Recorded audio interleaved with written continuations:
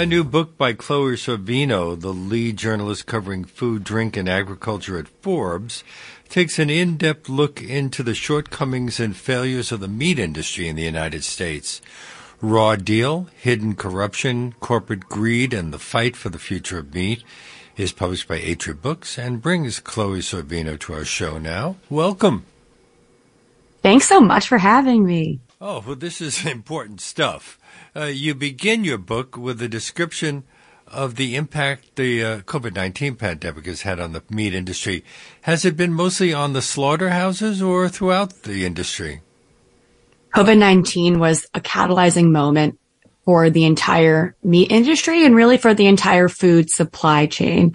You had meat packers telling Americans that they might not see meat in their grocery stores. You said they had them saying the food supply chain was breaking, and yet they were making more profits than ever before, exporting more than ever before, and forcing workers to stay on the line even though they were being put in harm's way. But even before COVID-19, didn't the chairman of Tyson Foods declare that the food supply chain was dangerously vulnerable and that America's meat industry was reaching a breaking point? So what happened? There's been 5+ decades of consolidation in the meat industry, and that's over time created mass centralization where only a handful of plants are responsible for the vast majority of the food that gets sent around the country and around the world. And a lot of that's been in part driven by meat packers lobbying and different trade groups and pushing for policies that end up, pushing out smaller players or having them go bankrupt over time. And it's all been a bit of a race to the bottom that's impacted everything from how producers are paid to what consumers end up being able to access at the grocery store. So although Americans may have no idea where their meat comes from, didn't a study from MIT, the Massachusetts Institute of Technology, reveal that only 3 firms control 63% of pig processing in the United States, just 2 control 46% of cow slaughter, and 38% of chicken processing? It's an astronomical amount. Yeah, you said you mentioned centralization. Well, is that a totally bad thing? Well, in COVID, for example, we saw how those fragilities are easily exploited and how this makes our entire food system extremely vulnerable. And my book doesn't really go into the pandemic all that much. We really just talk about it in the introduction, this catalyzing moment. And that's because the fear and the supply chain disruptions that did happen during the pandemic are going to be coming down the pipeline again and again as the climate crisis gets worse. And so while, even the next superbug could be on the pandemic and create a new pandemic that continues to impact our supply chain, these crises aren't just related to the pandemic, and the centralization can impact our food even aside from the climate crisis. Take, for example, in 2021, when JBS, the world's largest meat packer, was attacked in a cyber warfare scandal, and 9 of their plants were shut down. It created serious impacts for the market just in that week alone. Do we know why it was attacked? Folks wanted to get money. They ended up paying $10 million in Bitcoin to get their plants reopened. And the food supply chain has been targeted actually by some cyber warfare for that reason. And again, it's more vulnerable because there is so much centralization and so few players really doing the mass majority of all the work. And doesn't the consolidation in the processing stage make food systems more vulnerable to climate change disruptions, outbreaks of disease? Absolutely. So my book talks all about the different ways that meatpacking has made itself more vulnerable over time as it's tried to grow as big as possible, make as much profits as possible. And so climate change, for example, there are so many different ways that climate already impacts the meat industry and how it will continue to impact the meat industry. But take, for example, just the simple act of the earth getting hotter. Now, meatpacking has grown so big so quickly over the past 5 decades, really because what livestock eat has become entirely different from what they used to eat. And it's a lot of this industrially farmed corn and soy with chemicals. And there's a lot of negative ramifications of that, from water pollution to air pollution, different soil erosion. But even just the simple act of getting hotter impacts those crops. That's making the crops that industrial meat production relies on less nutritious. It's making them so much harder to farm. And there will be a breaking point when there is so much feed that is so much less nutritious already, and you have to make even more just to keep up this unsustainable cycle. On another level, when they're in pens, don't cattle produce more methane and contribute to global warming more than when they're out on the range? Absolutely. I mean, the methane issue is a huge problem. That's one of the biggest reasons that the meatpacking industry has been a driver of already irreversible damage. Full stop. I mean, that alone and the increasing amount of methane production. Methane has actually been increasing over the past few years, even when it really needs to be increasing. Methane is a super, super potent greenhouse gas that heats the earth even hotter than other greenhouse gases. And we're, as we said, we're contributing to it when we keep cattle in pens. Hasn't there been a move to keep them out on the range more, to cut down on the amount of methane that's being put into the atmosphere? There is, and there's been a movement to put more cattle out in pasture, get them off feedlots, get them out of these systems of confinement. But at the same time, at the end of the day, cattle particularly produce a lot of methane. And even if grass-fed beef would substantially increase, that would also then increase methane production. So there has to be a balance with all of this. And there's a lot of trade-offs with any sort of meat, any sort of food. But as the climate crisis gets worse, those trade-offs are going to become more and more into view. And you say poor soil health, environmental destruction, the spread of antibiotic resistance, and public health issues in communities are among the concerns being caused by the system that we're working within. Absolutely. Yeah. Let's talk about public health. There's many different aspects of the public health threat that industrial meat production poses. But one of the clearest ones is that all this confinement, all of these antibiotics that are fed to these animals, mostly so that they can grow as quickly and as big as possible on the hopes for more efficiency. That has created this system where the next superbug, the next pandemic could start on a factory farm. I mean, it could already even be out there. And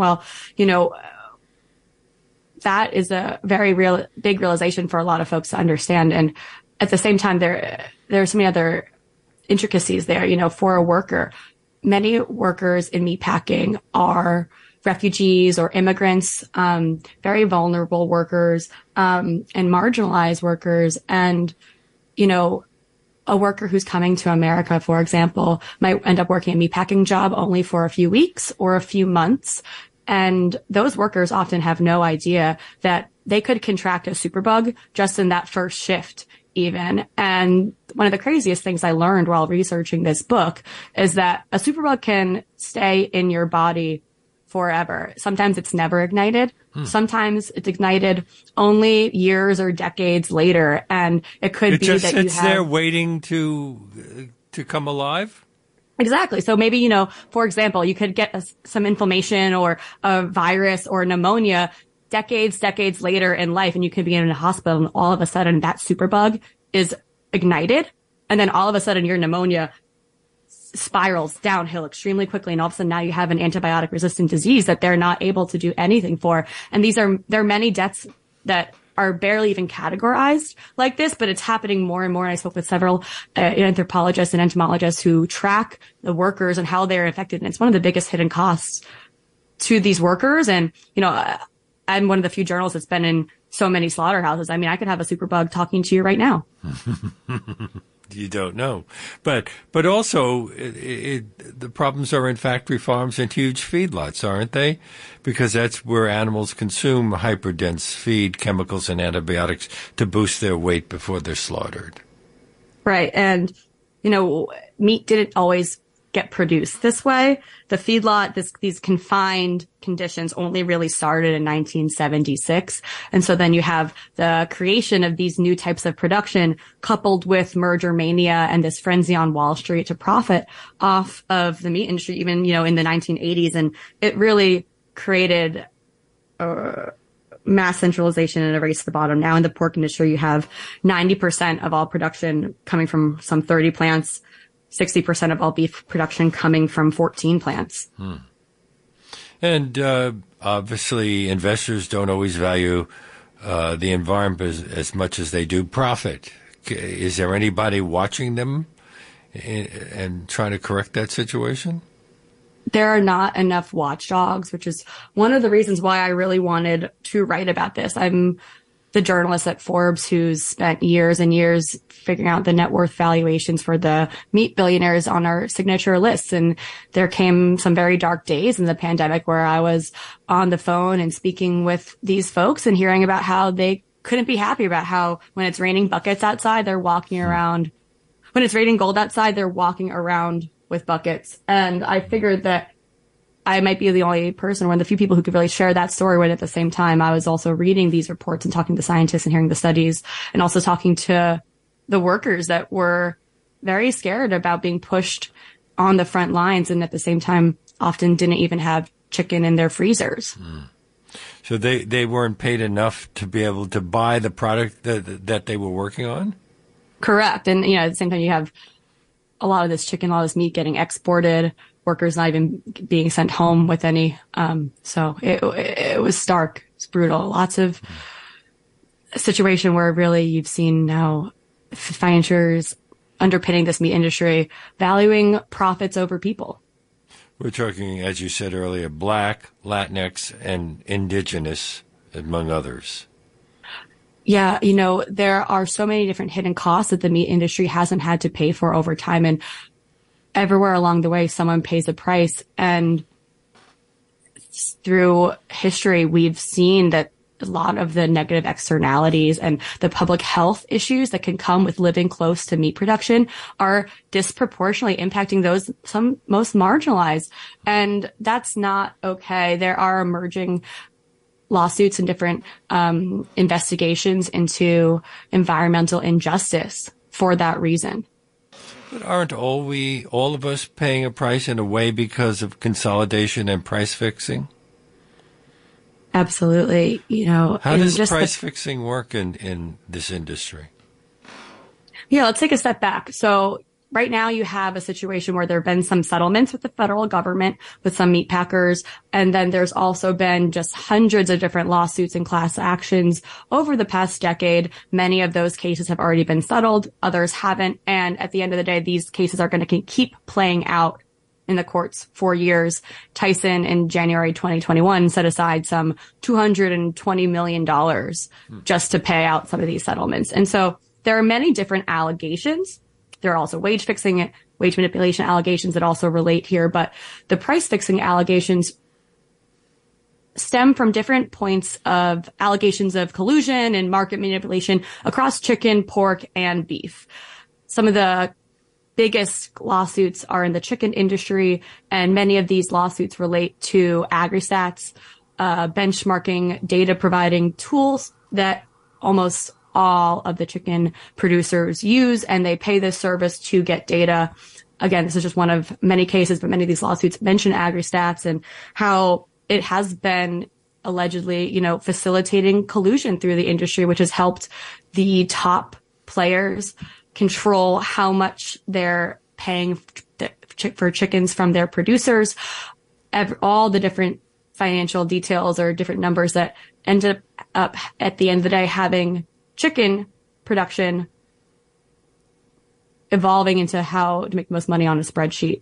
And so the Department of Justice, I will say, investigated AgriStats between 2010 and 2012, and they completed their investigation after finding 385,000 documents and never suggested any findings or changes. And AgriStats never been charged with anything.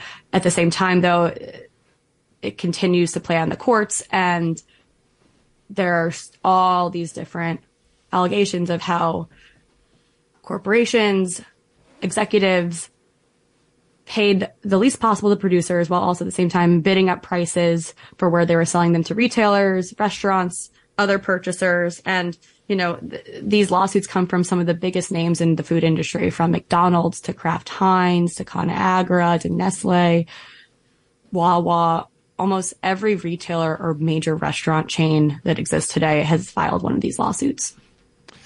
I've always thought of chickens as being a family industry, but obviously that's not true. No, the only real one that has independence these days is beef, and pork is also to some extent. And all of these independent processors have been really squeezed out over time. But chicken has always been the one that works with the most long-term contracts and has the most contract growers and has the most corporations like Tyson, really directly dictating how all those chickens are being grown. And that's also because chicken is the newest industry. The beef industry and pork industry in the country are far older. Chicken really started just in post-war America. Beef rations and pork rations really increased chicken in a way that, it hadn't really been a major part of diets before then. My guest on today's Leonard Lopate at Large here on WBAI is Chloe Sorvino of Forbes magazine. She's written a book called Raw Deal, Hidden Corruption, Corporate Greed, and the Fight for the Future of Meat from Atria Books. And this is WBAI New York, 99.5 FM, and streaming live at WBAI.org. Now, problems in this area are nothing new. Upton Sinclair's novel, The Jungle, was a bestseller in 1906. And it led to legislation, didn't it? What happened? Yes, collusion and allegations of market manipulation in the meat industry are almost a tale as old as time. In 1890, you have the Sherman Antitrust Act. In 1921, you have the Packers and Stockyards Act, all coming out of this need to try to balance out the power, and how there has just been this push for the industry, a race to the bottom over these cycles to have fewer and fewer players at the top.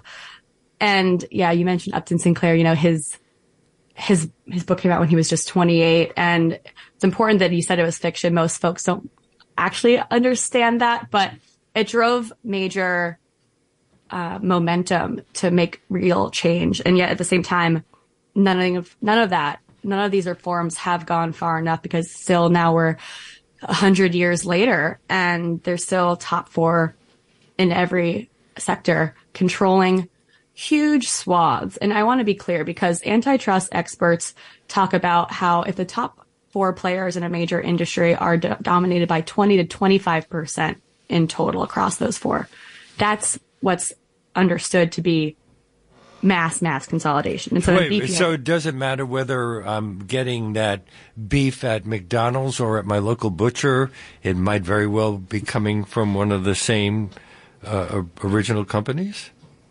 I mean, your burger might have 100 different cows or cattle in that one. But yes, almost everything you're getting at a restaurant or a grocery store is coming from these top players. Very, very, very little is outside of that supply chain. Now, the Jungle led President Teddy Roosevelt to send his labor commissioner to Chicago to investigate the meatpacking facilities, which led ultimately to the passage of the Meat Inspection Act of 1906 and the Pure Food and Drug Act, and then there were amendments added later. So people were aware, have been aware for a long time, that there have been problems in this industry, and yet you are writing a book that says there are incredible problems right now. What's happened? The hidden costs are often too gruesome for some to understand or to really spend time thinking about. And that's why I wanted to start this book off with the pandemic, because at the same time, it was such an emotional moment for so many, but also at this point, 2 years later, it's starting to already fade.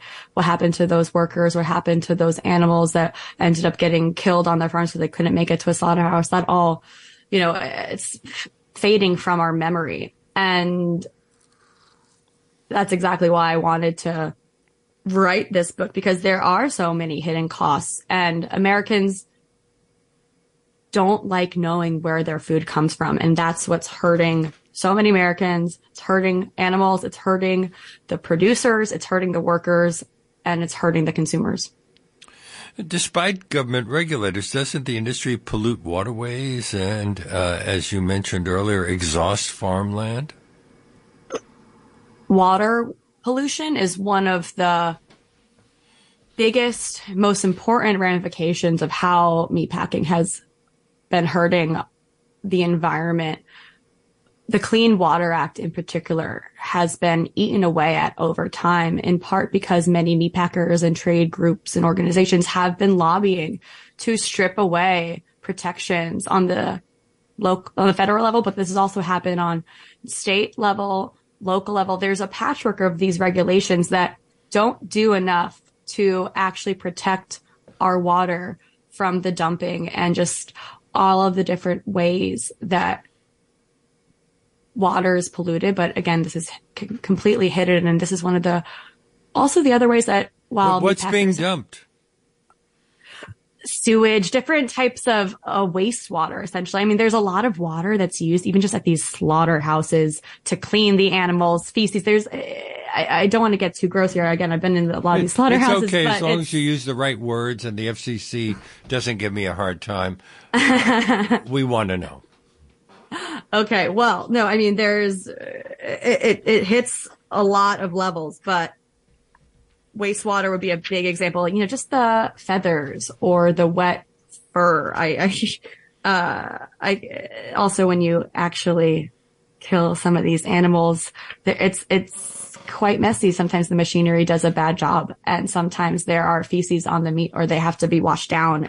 There's also lots of different chemicals used to clean the meat at different stages of slaughter. And then all that is then also, pushed through wastewater and then has to get eventually taken care of. But wastewater treatment as it is in many municipalities across the country are at dangerously low levels and aren't doing enough to clean water as it is. And so meatpackers often have to do it themselves. And that's where you get some of the gray area.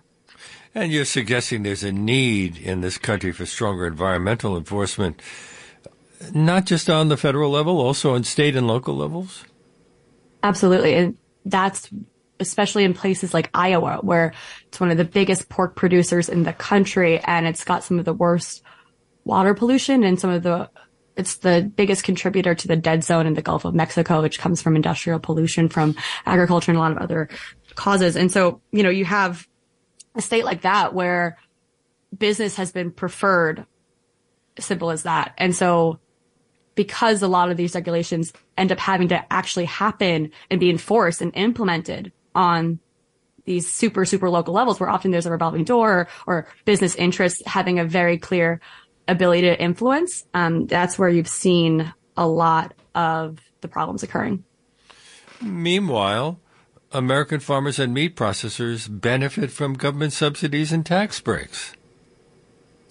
Billions. And it's truly one of the ways where, again, people talk about how meat is too expensive, but at the same time, it's actually in many ways too cheap. And that's because meat packers have been able to shunt some of the costs down the line and not have to pay for the water pollution or the public health concerns that come with spreading antibiotic resistance, or even just, how, again, if you're growing up and pregnant, even around some of these hog production facilities in North Carolina, for example, there are several lawsuits in different cases where there are birth defects, there's asthma, there are very, very real causes, health causes that come from simply living where you've lived forever and then having a factory farm come up in your backyard. So you say you'd like to see U.S. Farm Bill funding or other government support going to underrepresented farmers and also to rebuilding local food infrastructure? Absolutely. Land access should be a huge, huge priority for this farm bill. We also really need to talk seriously about re-regionalizing the food system. This book really goes into how we have 7 years left really to make a significant change. And this change needs to happen now because by the time 2030 rolls around, the climate crisis is going to be so bad that we need to work out the kinks now. And this farm bill is going to be for the next 5 years of funding. So these 5 years are probably some of the most important years possible to figure out ways to better incentivize better, more sustainable farming. I mean, talk about subsidies again. Simple thing like how farmers right now who are not incentivized to farm sustainably. Corn, soybean farmers that are chemically farming don't even have to have simple requirements for cover crops in their off season. That would be a very easy way if folks who are supported by subsidies have to also engage in cover crops or other types of sustainable farming practices like no-till. That would be a clear way to already align incentives far better. So since correcting the situation would help everybody across the political spectrum, for example, why are we running into roadblocks when it comes to proposed legislation? You have livestock produced in every single state, which means there are senators, there are congressfolk being called every single day from different producers or these corporate interests, which again have spent a lot of time and money accumulating wealth and power and then reinvesting all that wealth and power back into protecting themselves with lobbying, with different state, local regulations, which often are more effective than some of the federal regulations even. And so there's even just $200 million alone spent on environmental lobbying in the past few years. It really can't be understated how deeply entrenched the meat industry and its trade groups are in Washington and across the country, especially in these areas where they've amassed power over the past few decades. And you're right, and I'm quoting, meat production has been a staple of the American economy, culture, and diet for generations, but industrial agriculture that values profits over people and the environment is careening toward a food insecure future. We're facing food insecurity? I mean, alone, how much corn and soy is being forced to livestock that one day, truly, I mean, we're already having harvest issues. Harvest projections are already down this year because half the country's been in extreme drought and there's been more extreme heat than most other harvests in the past, century. And so there's that, but then there's also this misalignment that continues to emerge, and it's becoming a national security threat. There's already 40 million Americans that are food insecure, 13 million children. And at the same time, you're seeing wealth hoarded by a select few. You're seeing foreign billionaires coming in to the country and acquiring huge amounts of farmland. I write also about how there's a significant foreign ownership of meat packers. And at the same time, those are often the meat packers that are polluting and are then shipping meat abroad while degrading environment locally. And so there has been, we've been careening towards this system where accessibility is everything. And we need to make sure there's a future that ensures that sustainable, good food is available to all. And right now it's not. And you say there's been a lot of what's called greenwashing. Can you explain? On all levels, yes. And so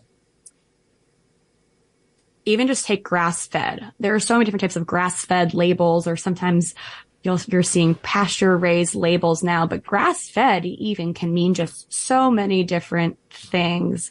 And there needs to be a far better job done of making sure these labels are actually validated and what's on them is actually accurate. But grass-fed, depending on what's actually printed, it could be grass-finished. It could still be actually coming from a feedlot. Some of these grass-fed animals that you're seeing now selling at some of the major grocery stores, those brands are actually feeding their livestock still in factories of confinement. They're just feeding them grass-based pellets. And so But they can say grass-fed because exactly. If you get it's the literally image true, of even if it roaming, isn't what we imagine. Yeah, so you get the image of roaming the grasses, but really they're still in these feedlots just eating pills with grass in them. Oh, boy. This is WBAI New York, 99.5 FM, streaming live at WBAI.org. Eat steak, eat a big old steer, eat steak, do we have one deer, eat beef, it's a mighty good food, it's a great egg meal when I'm in the mood. Cowpokes will come from near and far when you throw a few dies on the farm. Roberta Duran ain't two before a fight, cause it gives a mighty man an awful lot of mighty might. I hope you're enjoying my conversation with Chloe Sorvino. If you sign up to become a member of WBAI during today's show with a contribution of $50 or more, you can receive a free copy of her book, Raw Deal, Hidden Corruption, Corporate Greed, and the Fight for the Future of Meat. To do that, just go online to give2wbai.org or call 212-209-2950 during today's show, and we'll be happy to send you a copy. That's give and the number 2wbai.org or 212-209-2950. But don't forget to make that $50 donation. The name of Linda Don't Pay It Large, and we thank you very much. And return to Chloe Sorvino. Again, the name of the book, Raw Deal, Hidden Corruption, Corporate Greed, and the Fight for the Future of Meat from Asia Books. Ms. Sorvino leads the coverage of food, drink, and agriculture at Forbes magazine. I guess Forbes in general. And her work has been featured by NPR, Women's Wear Daily, Financial Times, and others. I want to get back to ways that people are dealing with this. Aren't some investors capitalizing on climate change by promoting alternative proteins? There's been billions of dollars fueling into this movement that's emerging for plant-based foods and alternative proteins, lab-grown meat. And there's been huge expectations, lots of investor frenzy, lots of pressure. And unfortunately, what you actually have seen, especially with plant-based meat, like Impossible and Beyond in this country, is that although there were huge expectations and massive business valuations, these products really haven't been selling at the stores. No one's buying them. Repeat, very few are anyway. And there's been a mismatch, and now we have a bubble that's really gone bust. Meat alternatives account for just 0.2% counted anyway, for just 0.2% of 2020 grocery meat sales. So we're talking about a small amount. Has it gotten any larger in the 2 years since? We're still at less than 1%. And that's why I wanted to write this book about the meat industry's power and profits, and then also discussing these alternatives, because there are hordes of these startup founders drooling over the idea of dethroning industrial meat. But at the end of the day, the top meat packers are just continuing to control massive amounts of profits and power, while these startups are fighting it out at the bottom. And there's been a lot of copycats, a lot of money that's now been wasted. But you haven't seen the adoption. I mean, where the Impossible Whopper launched at Burger King, for example, and it still is less than 5% of total burger sales. And with plant-based meat at less than 1% of total meat, we just really need significant change. We need to actually have a significant chunk taken out.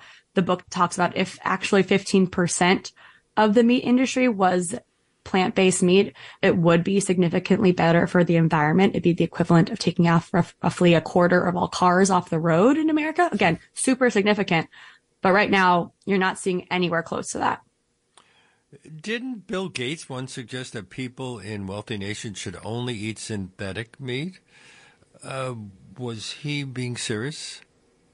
He was being very serious. And that comment was problematic in many ways, but it also particularly ignored the generations of pastoralism around the world, indigenous groups that rely on meat, or the cultural significance of certain types of animals in different places. But at the end of the day, this book is not saying that people should be going vegan. And I think part of the problem with framing that in that way is then that industrial meat isn't really being addressed, and the fundamental change that still needs to happen there isn't even a part of the conversation. Do consumers have any real choice at all? How can a consumer be a good meat activist?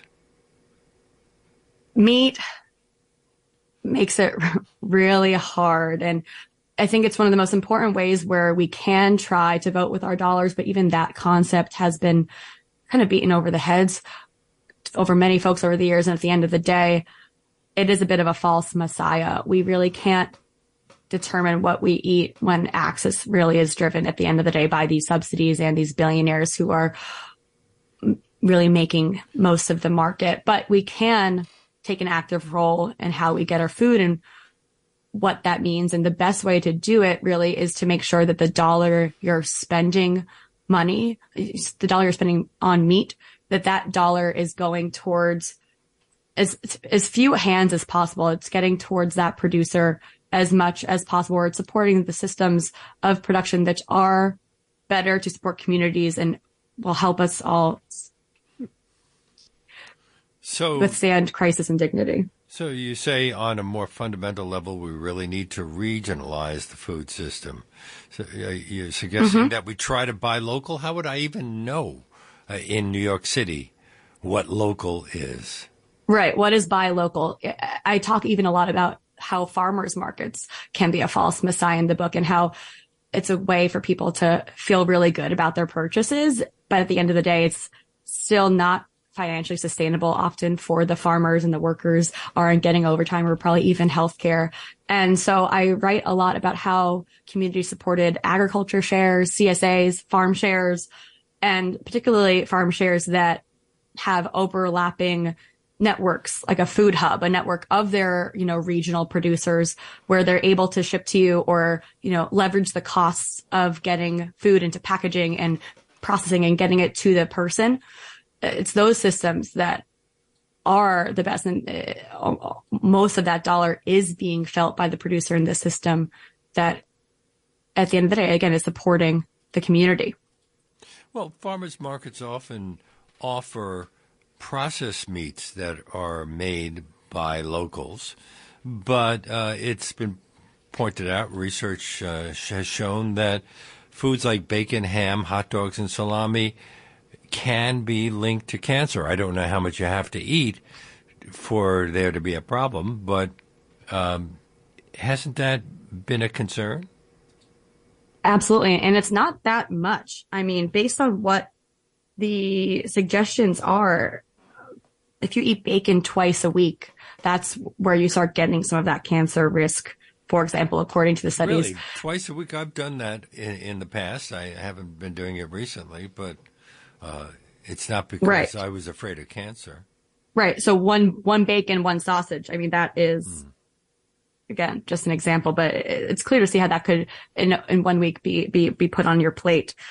But that's part of the reason why there are these massive accessibility issues in meat, and how even SNAP dollars, aid assistance, those dollars are almost, completely skewed and mostly going towards meat, but often what they're able to afford are processed meats. And so that's part of the reason why you see, again, some of this risk, the cyclical risk happening, because not only do you have a system where people are already hungry and are trying to access healthy foods, but they can't. And what they can access is making them even more unhealthy. That's why there are most people that Feeding America services, for example, have significant health issues like diabetes or heart disease. Are other countries around the world facing similar problems? Meat production is continuing to increase around the world, and full stop. That's the big issue. But no one eats more meat than Americans. It's more than double what an average European would eat. And do we import meat from other countries? Absolutely. And another place where you're seeing some greenwashing is in some of the more ethically marketed startups, box subscription services that you see, like on an Instagram or online. And often their grass-fed meat or the grass-fed beef is coming from South America, because those producers there are able to produce it at a cheaper price point than U.S. producers. So meat from Mexico might be a good idea? A lot of it's coming in right now from Chile, Uruguay, parts of, Argentina, even Brazil is obviously a big place where there's a lot of beef coming from. Argentina has a major cattle production, so I'm not surprised. But I would think that just shipping it would add an incredible amount to the cost of the meat. and that's how cheap it's produced. But there again are then environmental questions around, is it really worth it? Is it okay to not be supporting something local and then just because of price and profit to be shipping and still taking on significant emissions that way?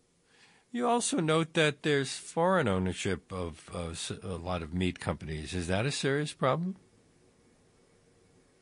Take, for example, Smithfield, which is owned by the Chinese conglomerate WH Group, founded by Wan Long, one of the billionaires there. And Smithfield was one of the largest ever foreign acquisitions in America when it was acquired in 2013. And WH Group now controls around 30% or just under 30% of the entire pork market in the U.S. And at the same time in the pandemic, they had workers suing, like a Jane Doe class action I write about, to try to make sure that the CDC guidelines were actually being put in place in these massive plants. And they were not. But at the same time, Smithfield continued to export more than 25% more than the year before. And at the same time, while not taking into consideration the climate ramifications in the local area. And so there's just this mismatch of misincentives emerging, especially when you get foreign ownership, or even when you talk about how much farmland Bill Gates has as the top private farmland owner in the country. So do you believe a certain percentage of national food suppliers should be local companies, locally owned entities, if only for reasons of national security?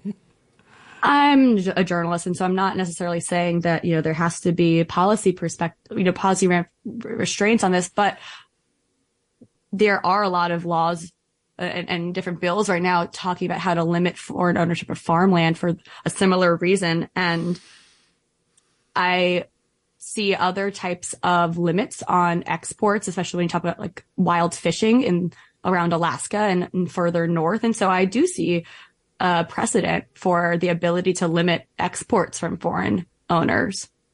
My guest is Chloe Sorbino. Her book, Raw Deal, Hidden Corruption, Corporate Greed, and the Fight for the Future of Meat, is published by Atria Books.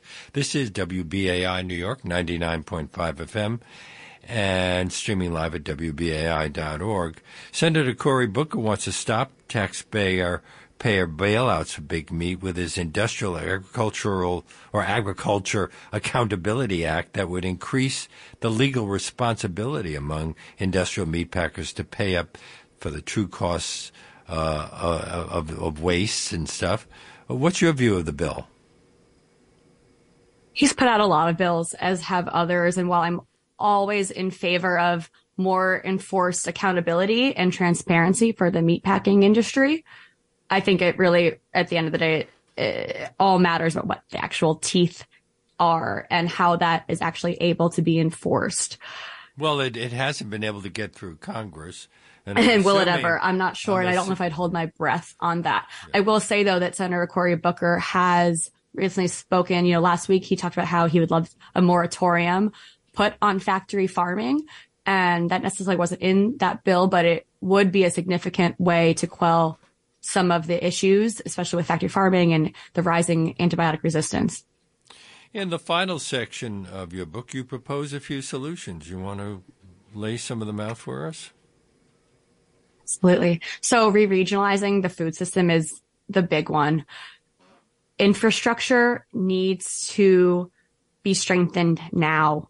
That's why I talk about the Farm Bill in these next 5 years, these next 8 years being the time to make this change, because we don't have enough time to waste and throw money at the wrong solutions. And there will come a point where we're not really able to make the reforms we need anymore. And so creating a system, there used to be so many more canneries and simple types of plants or working kitchens where local purveyors could use or rent out to help them get their food out in the marketplace with somewhat more convenience, while, not needing as many additives or some of the big processing that big food has required over the years, because they need to have so much self-stabilization and all these other things because Walmart says so and what have you. And so re-regionalizing, strengthening these local food systems, which will help communities withstand crisis and dignity as the climate crisis gets worse. That's the most important thing, full stop.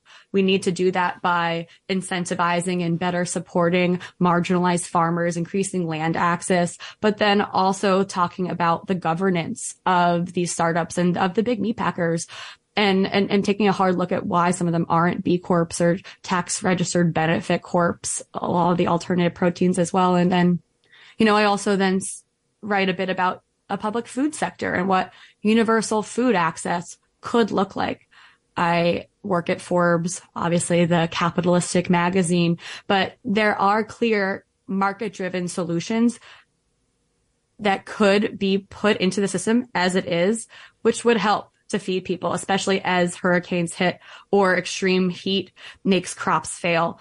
And, it could look like a lot of different things. But at the end of the day, I hope folks consider why food is not a public right, but healthcare is, education is, and even water is.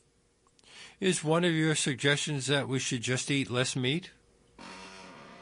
Absolutely. That is, I hope, the main takeaway.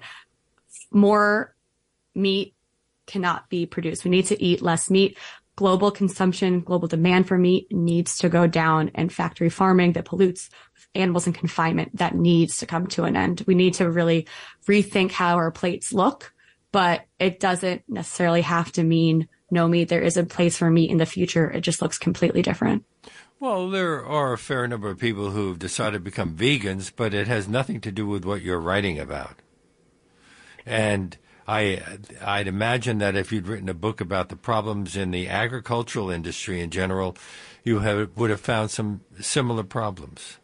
Absolutely. I mean, when I was younger growing up, I'll be honest, I was nicknamed Mickey D's on my club sports team because I was eating that many McNuggets in between the tournament games. But I have completely changed how I eat food today and grow mushrooms in my apartment, which I talked about a little bit in the book. And whenever I am sourcing meat these days, it's coming from a farm that I've completely interrogated to know how every little detail about how they make their food. Obviously, there comes a certain level of access and privilege with that because it takes a lot of time to put the effort and the research in to figure out what isn't greenwash. But I'm supporting my food hub. I'm supporting my local CSA. And, I never feel more optimistic than when I'm working a shift at my CSA or, when the truck breaks down from the farm and then all of a sudden we're all there waiting for the shipment to come in and truck's there and we're all one by one down the line passing boxes and trying to get where we need our food to go. And those are the moments that remind me how we'll be able to survive as the climate crisis gets worse. Is it easy to grow mushrooms in your apartment? It's super therapeutic and quite easy. I write in the book about how I bought some super sketchy spores off the internet a bunch of years ago. And I would not recommend doing that. It can be very, very dangerous. But there are now, thanks to the pandemic, many of these mushroom growers that actually are selling grow bags that already have the spores inoculated for you, which takes out some of the danger. And right now, you can buy online. There's a few purveyors, or in New York City, there's Smallhold, and you cut an X into different parts of the bag, and then you just spray it with water. And in a few days, you have mushrooms growing from these bags, and it's a beautiful thing to behold. We only have a couple of minutes left, but I was wondering about whether there were some other things that surprised you a lot when you were working on the book. Too many to count. But what I will share is that there is not enough folks talking. I think a lot of Americans who eat meat believe that the meat packers are really trying and going above and beyond to make sure meat will be there in 2050. But really what's happening is the exact opposite. There are test projects on tiny, tiny, tiny percentages of total volume of these companies. Tyson's looking at, pilots for different feed projects on, less than 5% of their total acreage, which is not the time. We have, again, only a few years left, and we need these corporations to take on more risk because they've been taking a risk with a lot of Americans' health and taking a risk with the environment. But we'll see. We'll see what the rubber meets the road. There are a lot of Congress folk and different consumer groups that are super excited about what Raw Deal is all about. And I'm excited to have the meat packers engage in it more. Well, it seems to me that the people who can have the most impact would be our politicians, but depends on whether, as you pointed out earlier, depends on where the politician is from. If the politician is from an agricultural state, he or she would be less likely to want to really change things very much, and that is having a negative effect. And well, honestly, I don't even know if we have the time to make full overhaul change. And the point that I try to make is that we don't have enough time to start from scratch, which is why these top meat packers have to do the work, and the workers at these corporations, it's their job. It's a call to action for them to be the squeaky wheels, making change happen at these extremely bureaucratic places that have amassed so much power structurally across the country and the financial systems. I've been speaking with Chloe Sorvino.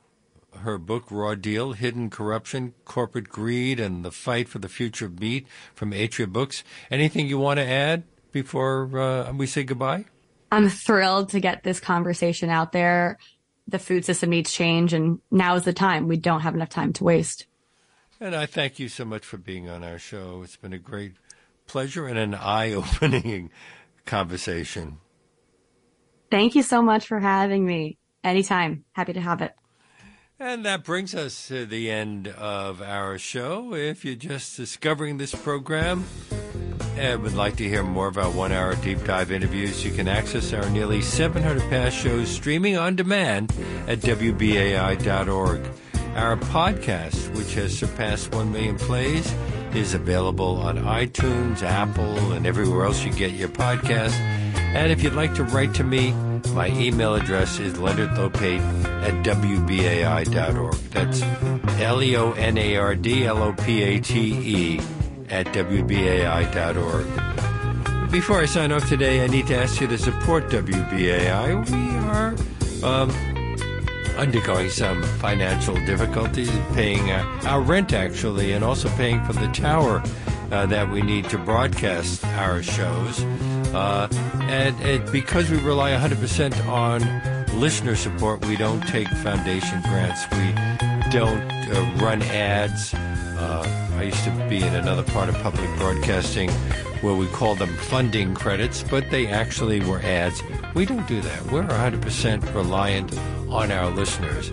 But that means that we need you to come through for us. So we're asking all of our listeners who have the means to do so to make a contribution at whatever level they're comfortable with by calling 212-209-2950 or by going online to give2wbai.org right now. That's give and the number 2wbai.org or 212-209-2950. We need your help to keep bringing you this unique in-depth content, information you don't usually get anywhere else. And as I mentioned earlier, anyone who makes a contribution of $50 or more in the name of Leonard Lopate at Large right now can receive a copy of the book that we have been discussing, Raw Deal, Hidden Corruption, Corporate Greed, and the Fight for the Future of Meat by Chloe Sorvino. So why not make that call right now at 212-209-2950 or go online to WBAI, to give to WBAI.org. Excuse me, I'm getting a little choked up here. You might also consider becoming a sustaining member, what we call a BAI buddy. You could do that at a level of $10 a month, $15 a month, $20, however much you can afford. And that allows us to plan for the future, and we really would hope that you would consider that. We will say thank you with a WBAI tote bag to anyone who signs up to become a BAI buddy for $10 a month or more. But however you become a member, I hope you'll call right now because, as I said, BAI relies 100% on listener donations. If you tune in regularly to Leonard Lopate at Large, why not let us know that you appreciate what we do in this show? by going online to give2wbai.org or by calling 212-209-2950 to play a part in keeping this historic station, the only one on the New York radio dial that's 100% listener-sponsored, alive and thriving with the tax-deductible support. And we hope you can join us again tomorrow when our favorite language experts, Kathy and Ross Petrus, will be joining us. We'll see you then.